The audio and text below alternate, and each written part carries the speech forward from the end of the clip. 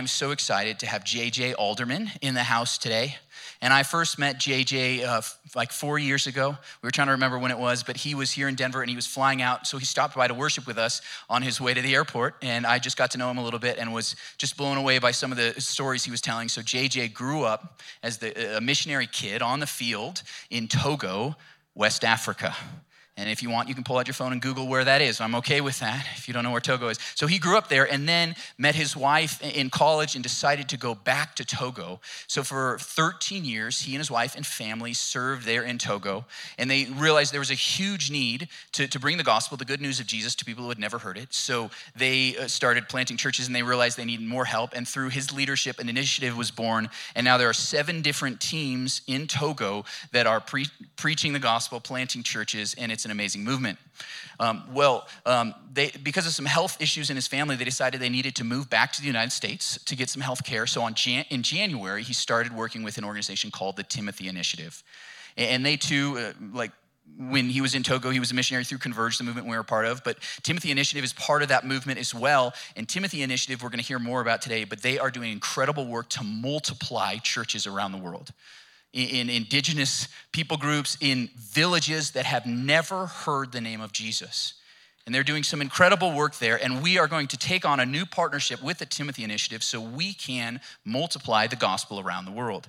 They've already planted some hundreds plus thousand churches, and he'll tell you more about that today. But I'm just excited about being a part of it because not only was he in Togo, but now we're a partner church, and what we've worked out is like basically 50 to 60 churches across the U.S. are going to be a part of this one initiative to plant a church in every village in the nation of Togo, okay? And he'll share some of the numbers about that, but we as a church over the next 5 to 6 years will be a part of planting a church in every single village in this nation. Every single village, okay? We're going to reach an entire nation because we believe as an every nation congregation, yes, we want people here from the nations to come and worship with us. But we also need to go where those nations have not heard the name of Jesus. And Timothy Initiative is going to be a great partnership to make that happen. So if I could, let's all give a warm welcome to JJ Alderman as he comes up to preach. Well, it is great to be here. I think you heard most of my life story, so no reason to go back on that. I think you are up to speed on all this. Here's the thing I would say. I've seen God at work. I've seen lives changed. I've seen people that you would say anybody but that person could trust Jesus. And I've seen that person. I've seen their life just radically changed, their families' lives, their communities. I've seen generations changed. I've seen places where people say, what just happened in that village up the road? And they say, oh, it was a church. And everybody says, oh, okay. Well, whatever just happened there needs to happen here because there's peace now. The community's changed. It's changed the very composition of who we are as people. And that's what the gospel does. The gospel is that hope and that peace that we only find in Jesus. There's no one else that can do what Jesus does in our lives. And that's just as true in Denver today as it is on the other side of the world, wherever that is. It was a few years ago that I was sitting talking with David, the gentleman that God's used to be able to start the Timothy Initiative. We were actually sitting in West Africa, and I said, so what does this look like? What's the Timothy Initiative? He knew that I was living on the ground with my family in Togo at that point, and he says, here's what we do. We start with partnership. We start with partnering with local churches and local ministries. And from the very beginning, we look at people and churches and say, how can we help a leader in a church, who we would call a Paul, to be able to gather together their own disciples within their church and start raising them up to be able to go out. By raising them up, we want to help them to be able to know how to do this, how to follow Jesus. And this is normally about a 2-year process from start to finish. And so the average disciple who is sitting there with someone like Pastor Matt would commit to be able to say, we'll meet under a shade tree, under a mango tree, maybe in a building like this, maybe at a coffee shop, wherever it may be. And for 2 years, to be able to sit and learn. And the first lesson would start with something like, hey, let me tell the story of how God changed my life. Let me tell my story before Jesus. Let me tell his story of what he did. And let me tell you what my life looks like now because Jesus changed my life. And at the end of that week's lesson, each one of these disciples would go out to 5 different people that week and be able to share that story with someone else. And then come back together and sit in a group with about 19 other people and say, this is what's happened. These are the people that have listened. These are the people that weren't ready to listen. They didn't want to. These are the places where I didn't understand what it means to be able to share what Jesus did in my life. It's real. I just don't know how to talk about it yet. And as these young disciples continue to grow and to develop, they start looking at other places around their community, maybe villages up the road, maybe people that they've heard of that village because of a common market day, but they've also heard something like that village doesn't have the gospel. They don't have a church. And so these young disciples in this 2-year process would go into that community, be able to find permission to be able to speak with people in the community, and start sharing the gospel with people throughout. This could be 100 people in the village, it could be 500 people in the village, but it's probably not a massive city, it's probably a community. And one by one, people start meeting Jesus.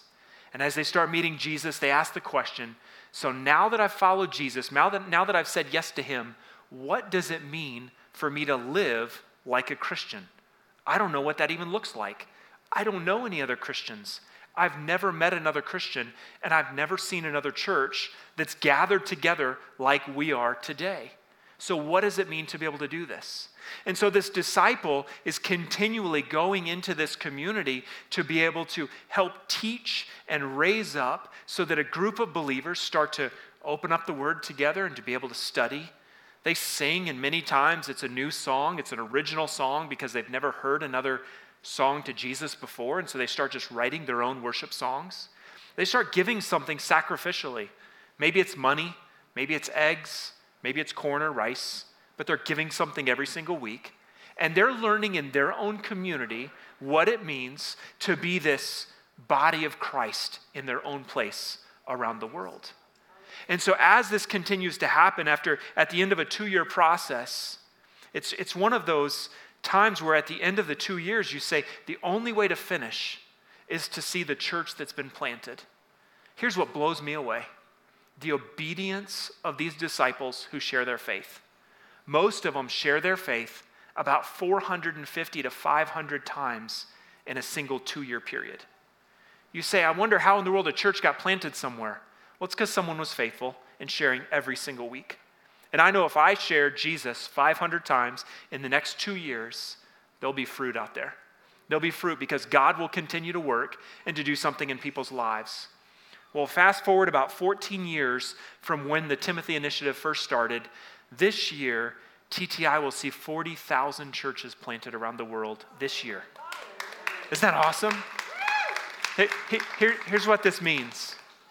This means 40,000 churches that are comprised of hundreds of thousands of families who are connected to hundreds of thousands of communities because they're all interlocked somewhere out there, who are hearing the message of Jesus. And so just like you heard a couple of minutes ago, today we're talking about an opportunity to be able to reach a country where I had the privilege of growing up. It was a country that way back when the gospel was just going into cities for the very, very first time, and now it's starting to spread. And now you're starting to see where it's continued to move forward. Churches are planting churches because this multiplication is happening. And so what we have is an opportunity to look at a place like Togo and to say, where is the church and where is it not? So the church has come together with multiple organizations. Most of them you probably know very well, but 2 that would be very close to home would be Converge and TTI, or the Timothy Initiative, partnering together to be able to survey the 15,000 places in Togo where people live. And at the end, and by middle of next year, we should be able to see where those locations actually are. And so that we can start going and sending and reaching out to those communities to plant a church in every single village. And so what I saw years ago as a little guy when I first moved to Togo was the gospel just going into places for the first time. My dream is that in the next decade, we'll see a church in every single village in that country. And together we have an opportunity to do that. Together we have an opportunity to partner with those disciples who are being raised up, trained up, sent out to be able to plant a church in every single village in that country. And Togo's not the only one. In fact, right now, TTI is working in 40 countries, and we're saying, God, where can we go next? Those least reached places where we can partner with the existing church to multiply, to be able to reach entire nations. Well, this morning I would like for us to look in Romans chapter 15. In Romans chapter 15, we see Paul's writing here. We're going to pick up in verse 17, and I would say this is a letter where Paul is starting to evaluate. He's coming towards a transition. He's coming towards a time where his ministry is changing a little bit, and so he's looking back in order to be able to look forward. He's looking forward to this culture that's changing in the kingdom of God and the family of God. So we're going to pick up in reading in verse 17 here of Romans chapter 15. It says, "Therefore, I have reason to boast in Christ Jesus regarding what pertains to God. And for I would not dare say anything except what Christ has accomplished through me by word and deed for the obedience of the Gentiles, by the power of the miraculous signs and the wonders, and by the power of God's Spirit. As a result, I have fully proclaimed the gospel from Jerusalem all the way to Illyricum. My aim is to preach the gospel where Christ has not been named, so that I will not build on someone else's foundation. But as it is written, those who were not told about him will see, and those who have not heard will understand." He's quoting Isaiah. "That is why I have been prevented many times from coming to you. But now I no longer have any work to do in these regions. I have strongly desired for many years to come to you." Let's pray. God, as we read this passage and we think about Paul's writing here to the church, I pray that you'll help us. Arise Church is focusing on being a church that's for every nation, not just here in Denver, but around the world. It's an opportunity to be able to focus, to expand, to be able to say things like, "Your kingdom come, your will be done." So that's our prayer today for each one of us here in this place or watching online, to be able to say, "Lord, do something in our hearts and do something in the life of this church." And God will give you all the praise and the glory in Christ's name. Amen. Paul starts off by saying very clearly when he wants to boast, he wants to make sure that he's only boasting in Christ. I have a missionary friend there in Togo who says, we don't just make God the hero of the story, we keep him as the hero of the story. He already is the hero of the story. So any story we tell should be a story that talks about who God is. If it's something meaningful, something that has life-altering or eternal significance when it comes to our lives. And so what Paul is talking about when he starts in verse 17 is he talks about saying, I'm going to boast about everything that he's done and only what he's done. He's kind of qualifying the next few sentences because he's going to make some pretty big claims here. He's going to say something, and we have no reason to believe anything but that Paul was 100% accurate, and we see it recorded right here in Scripture.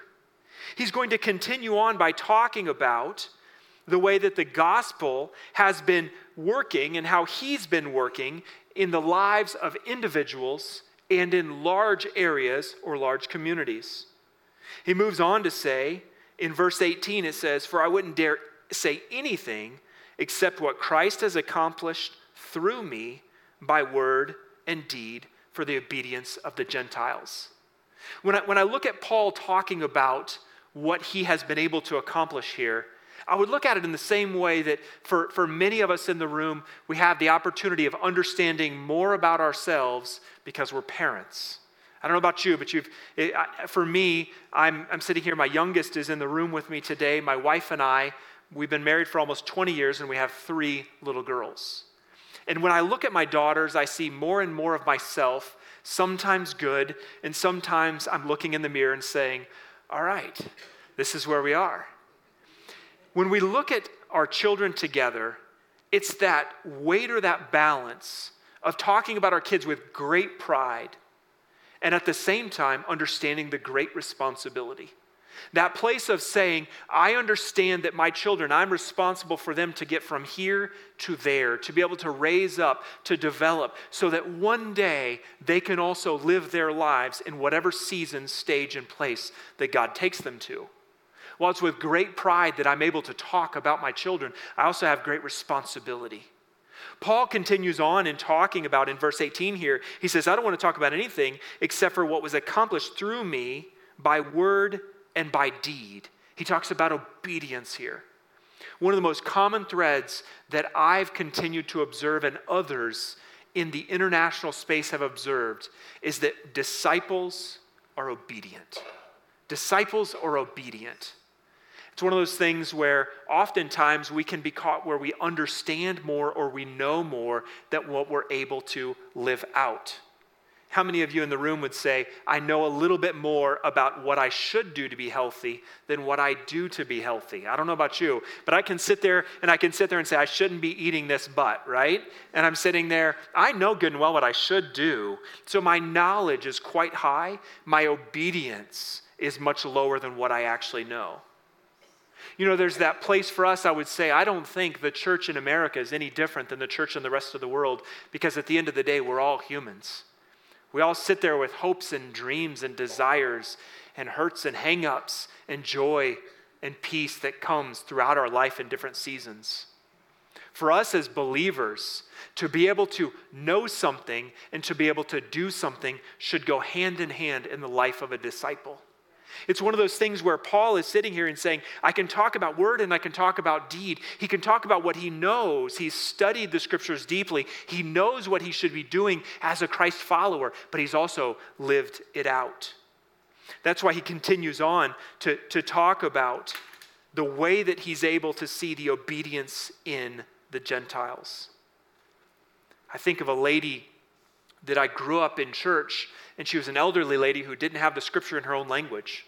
And she would come to church and we'd have this time where we would take a couple of minutes and say, hey, how can you praise God for what he's done this week? It was basically an opportunity to be able to share publicly how God was working in individual people's lives. And this lady who didn't speak French but spoke Kabye would stand up and she'd say, I just want to praise God with this. And she'd stand up and she'd start quoting an entire chapter of scripture out of the New Testament. But since she didn't speak French and there wasn't a Bible in her language, it was actually her children who would sit in the evening time by the fire as they were cooking dinner and translate scripture from one language to another so she could memorize scripture in her own language. And then she would stand there in church and she'd just say, I just want to praise God with this.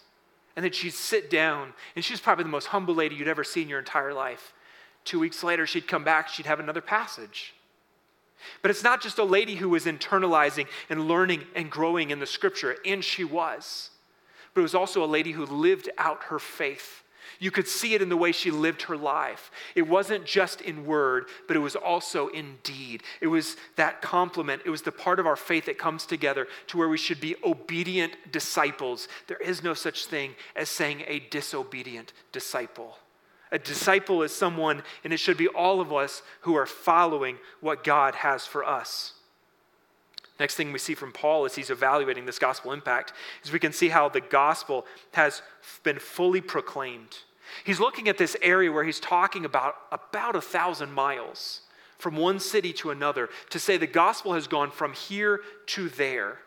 And he's not saying I've heard, he's saying I've seen, I've been a part of, I've shared the gospel in this entire line from one city to another. Think of Denver to Houston, think of Denver to LA, and that's not quite even 1,000 miles. But that's the distance. If it was up to us, let's even say for a church, what if together it was our responsibility to take the gospel from here to Houston? How long would it take? How would we do it? What would that look like? Paul's coming back with great confidence and talking about it, saying that the gospel has gone to all these places. In fact, in verse 22, we can see how he's finished that up, where he says, I know that my work here has been done because he knows where it has gone. He knows how it has progressed. He was very methodical about it. He was methodical in the way where he's saying the gospel is here, but the gospel is not yet there. One of the first things for us is when we become aware of a person like our one or a place and those the people that live there, the everyone's from right there.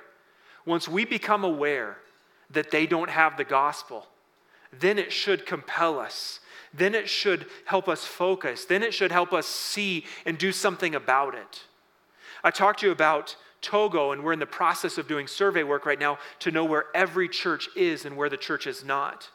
It's been represented for us in really simple things that even look like coloring sheets. So a village that could be red is a village that doesn't yet have a gospel expression or a church. A yellow, their believers are there, and a green is there are both believers and a church. There's actually one nation in the world that's already finished their survey work. It's a nation in Asia. And here's what they found. They found churches, different stripes, different kinds, different languages spoken, different tribes represented. But when it comes down to what they didn't find, was they found 70,000 villages, 70,000 villages with no church whatsoever. Can you imagine? Can you imagine if you heard of 70,000 communities in the state of Colorado that don't have a church? How do we start? We have to start with one. We have to start with our one. We go there and we build from there and go farther and farther and farther and multiplying.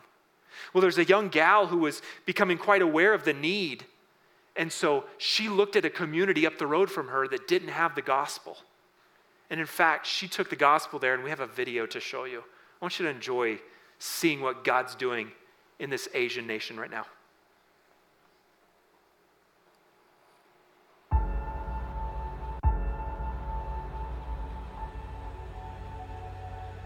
टिटिआई तालिमबाट हामीले नौकुण्ड गाउँपालिकाको नक्सा पायौँ। हाम्रो छिमेकी सिङमिन्दी गाउँमा रातो रङ भएको हामीले देख्यौँ। त्यसपछि हामीले त्यो सिङमिन्दी गाउँमा सर्वेक्षण गर्यौँ। त्यस गाउँमा 100 भन्दा बढी घरहरू र 450 भन्दा बढी जनसङ्ख्या थिए। त्यस गाउँका मानिसहरू बुद्ध धर्म मान्ने र अन्धकारले भरिएको तुलना गर्ने निम्न वर्गीय थिए। त्यो गाउँमा कुनै विश्वासी र मण्डली थिएन।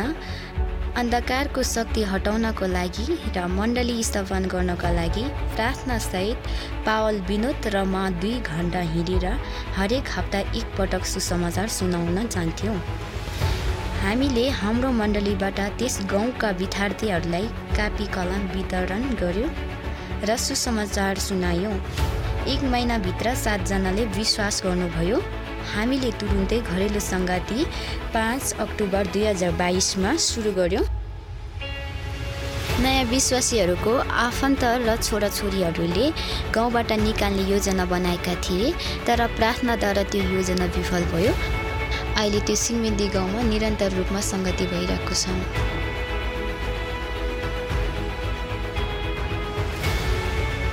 पहिले सिङमिन्दी गाउँको नक्सामा रातो रङ थियो, तर अहिले हरियो भएको छ। परमेश्वरले धन्यवाद भएको होस्।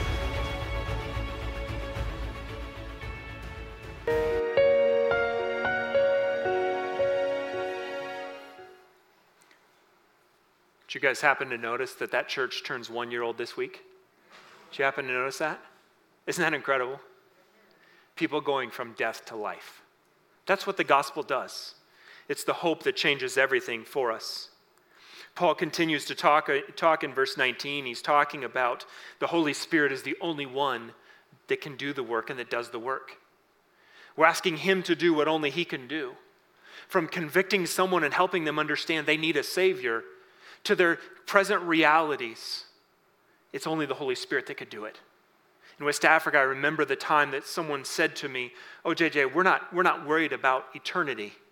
Our question is God big enough for this life? If he's big enough, he might be big enough for eternity, but if he's not big enough for my life today, then that's not the God that I'm going to worship." And that's the message that we're sharing with everyone. The message that Jesus is big enough for their reality today, for my reality today, no matter what I have, no matter what I face, no matter what I carry. And he's also big enough for my eternity. Just a few months ago, a gal named Christine started praying and saying, as she was a Timothy, studying and saying, I need to take the gospel somewhere. I need to go somewhere and take it. And as she was studying through this, She said one day she went to sleep that night, woke up the next morning, and said, I think I had a dream that God told me to go to this village. She said, I'm not sure. I've never even heard of the name before. Didn't know where the village was. Started asking people, like, have you ever heard of this place? Is this actually even a real place, or am I just making something up? So she started talking to somebody, and somebody says, yeah, there's the name of this village. She goes, all right. Well, I need to go there. So she goes and finds her disciple. And together with her disciple goes to this village and goes on a journey to be able to get there. And when she gets to this village, the first thing she sees as she's entering this space is this massive tree. A tree that's covered with all kinds of cloth and flags around it. A tree that is the place where the community has sacrificed for decades and generations. A community where she later would find out that everyone felt as though they were cursed. Everything was wrong. No one found success. No matter where you traveled in the world, you always came back and found this place of doom and destruction because of the gods and the idols that were being worshipped in this community. Flags everywhere, live sacrifices. She walked a couple more steps and gets to a house where people are sobbing. They're sobbing because the community just buried the 11th child that year. Whether it's bad water or something else, they were pointing back to the destruction and the request of their gods. And there's this kid who's laying there on the ground who looks more like he's closer to death than life. Christine goes, can I pray for him? Like, what else are you going to do? They buried 11 kids. There is no other answer. You're not going to call a doctor, and could the doctor fix it anyway? I don't know. Christine sits there and says, can I pray for him? And by the end of the day, this little guy is walking around. The father sits there and says, I think that's his God. And so the father looks at Christine and says, you can stand in front of our house. You can tell anybody anything. We would call this a person of peace. You can tell anybody anything. And so because of that, Christine started sharing the gospel with each person in the entire community. We actually can see, this is Christine up here who's standing. I got to meet her a couple of weeks ago. And then there's the picture of this new church. This church is 7 months old. There are about 70 people that meet there every single week. But if you go back to the tree, the sacrifices aren't there anymore. The flags aren't there anymore. Because the people that used to bow at the tree are now in church on Sunday. They're together worshiping Jesus. Isn't that awesome? It's a community who didn't have the gospel, and now they do. But here's what they've understood. Now that they've received the gospel, it's their responsibility to send it to the next village. It can't stop there. It's almost as if there's this game of hot potato that's being passed around. And as soon as you receive it, you have to pass it on just as fast as you possibly can. And that's our responsibility with the gospel, is to take it and send it to places that haven't yet heard. And then Paul goes on to say in verse 20, he says, my aim, it's personal to him, is to preach the gospel where Christ has not been named, so that I will not build on someone else's foundation. My aim is to preach the gospel where Christ has not yet been named. There are 3 billion people around the world that haven't heard about Jesus or a clear presentation of the gospel. There are 9,000 villages in Togo that need a church. There are 70,000 in just one other nation, and we could continue on and on and on. And I'm pretty sure that there are communities in the state of Colorado that don't have a church. I'm pretty convinced of that. And so it's our opportunity, it's our responsibility to be able to pray that prayer and say, I want to preach the gospel where Christ has not yet been named. You see, Jesus changes everything for us. We can be in this place where we're fearful, but because of the hope of the gospel, he has power over fear. He has power over all of that. We can live our life in this place of carrying such shame from the choices that we've made and the decisions that have led us down the road. And yet that shame, we can take his honor because of what he did in our place. And we're actually guilty because of the sin and the choices we've made. And because of Jesus' work on the cross, he can also render us innocent. In fact, if you're in that place where you'd say, JJ, you talked a lot about the gospel, I would say the gospel is the opportunity to be able to say, Jesus, I want what you did for me. You came to this earth as the Son of God. You lived a perfect life for 33 years. At the end of 33 years, they crucified you, and they really should have been crucifying me. And after 3 days, you rose from the grave, not just showing that you had power over life and death, but also that you had power over sin. None of us have power over life and death, and none of us have our own power over sin. He overcame both of those. And then he gave us the opportunity for the greatest exchange or the worst exchange. It depends on how you want to look at it. The greatest exchange because we're the beneficiaries, where he said, I will take all of your guilt and your shame and your fear, and I'll exchange it for you. And you can take my righteousness, and you can have power because I have the power over all of these. And you can have my honor and be robed like I am. And you can be rendered innocent because of what I've done. That's the opportunity that we have, and that's the opportunity that we have to send to people, to be able to share with other people that have never yet heard for the very, very first time. In fact, in a room like this, I would say that many of us could look back to that moment, that time where we made that deal. We were on the receiving end of that deal. And you could say, I've made that deal before. And maybe you're sitting here in the room or online and you say, JJ, I've never done this before. This is actually an opportunity. I'm going to ask you to speak this prayer with me. People oftentimes, when they're in a different language in another place of the world, they look at me and they say, but what if I don't get the words right? I say, oh, it doesn't matter about the words. But what if I can't say it in this language? What if I can only say it in my heart language? Oh, that's okay. He understands. He's your God too. He can understand your heart's cry. And for some of you, maybe you're sitting here and saying, yes, this takes me back to a place where I've already done this. But what matters is the sincerity of heart. It's repentance and faith. So in a room this size, I'm going to ask you just to pray it out loud with me. Maybe this is just a reminder of what you've already done. Maybe this is the first time you're praying it. But it can go something like this. Jesus, you lived a perfect life. You died in my place. And 3 days later, you rose from the grave. You showed you had power over death and sin.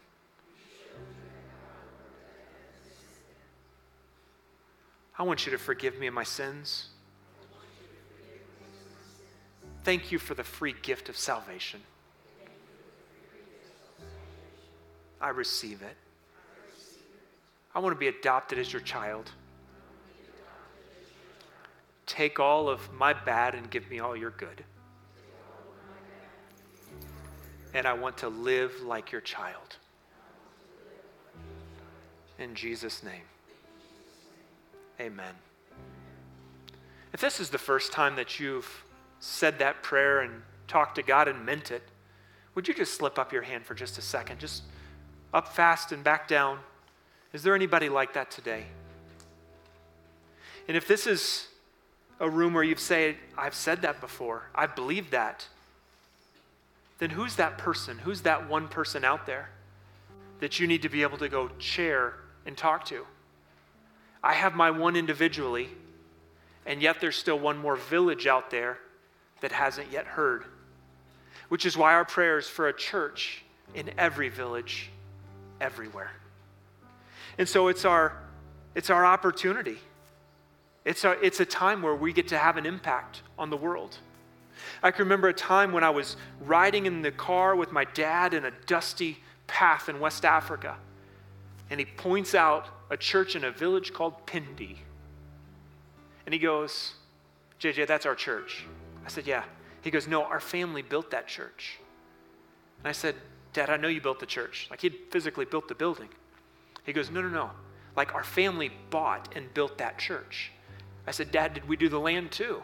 He goes, yeah, we did the land too.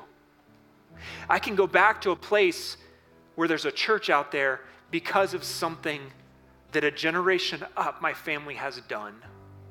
Paul talks about living in word and deed. Paul talks about living in obedience. And if I can just be transparent, yes, I'm giving my life to be able to see a church in every village everywhere, but my family has our part in that too. They have to see the legacy. We have to invest in his kingdom so that people close to us and on the other side of the world can have a place where they can worship Jesus just like we are right now. And that's our opportunity. Our opportunity is in the next 10 years to see a country of 8 million people have a church in every single village. Paul said, my aim is to preach Christ where he hasn't yet been named. We still have the same opportunity. We still have the same opportunity today. I'm going to ask Pastor Matt to come over here and close us out in prayer. Can we thank JJ? It's amazing to hear about what he has done and the Timothy Initiative is doing, but we get to be a part of that, okay, guys? Some of you might want to go to Togo or around the world, but every single one of us can preach the gospel word is not by name through our giving, through our prayers. And we're going to have the opportunity, as a Rise Church Denver, we're taking on a new partnership with the Timothy Initiative. And we have a QR code up here. Josh, if we can sneak you over a little bit, if we get this next slide up.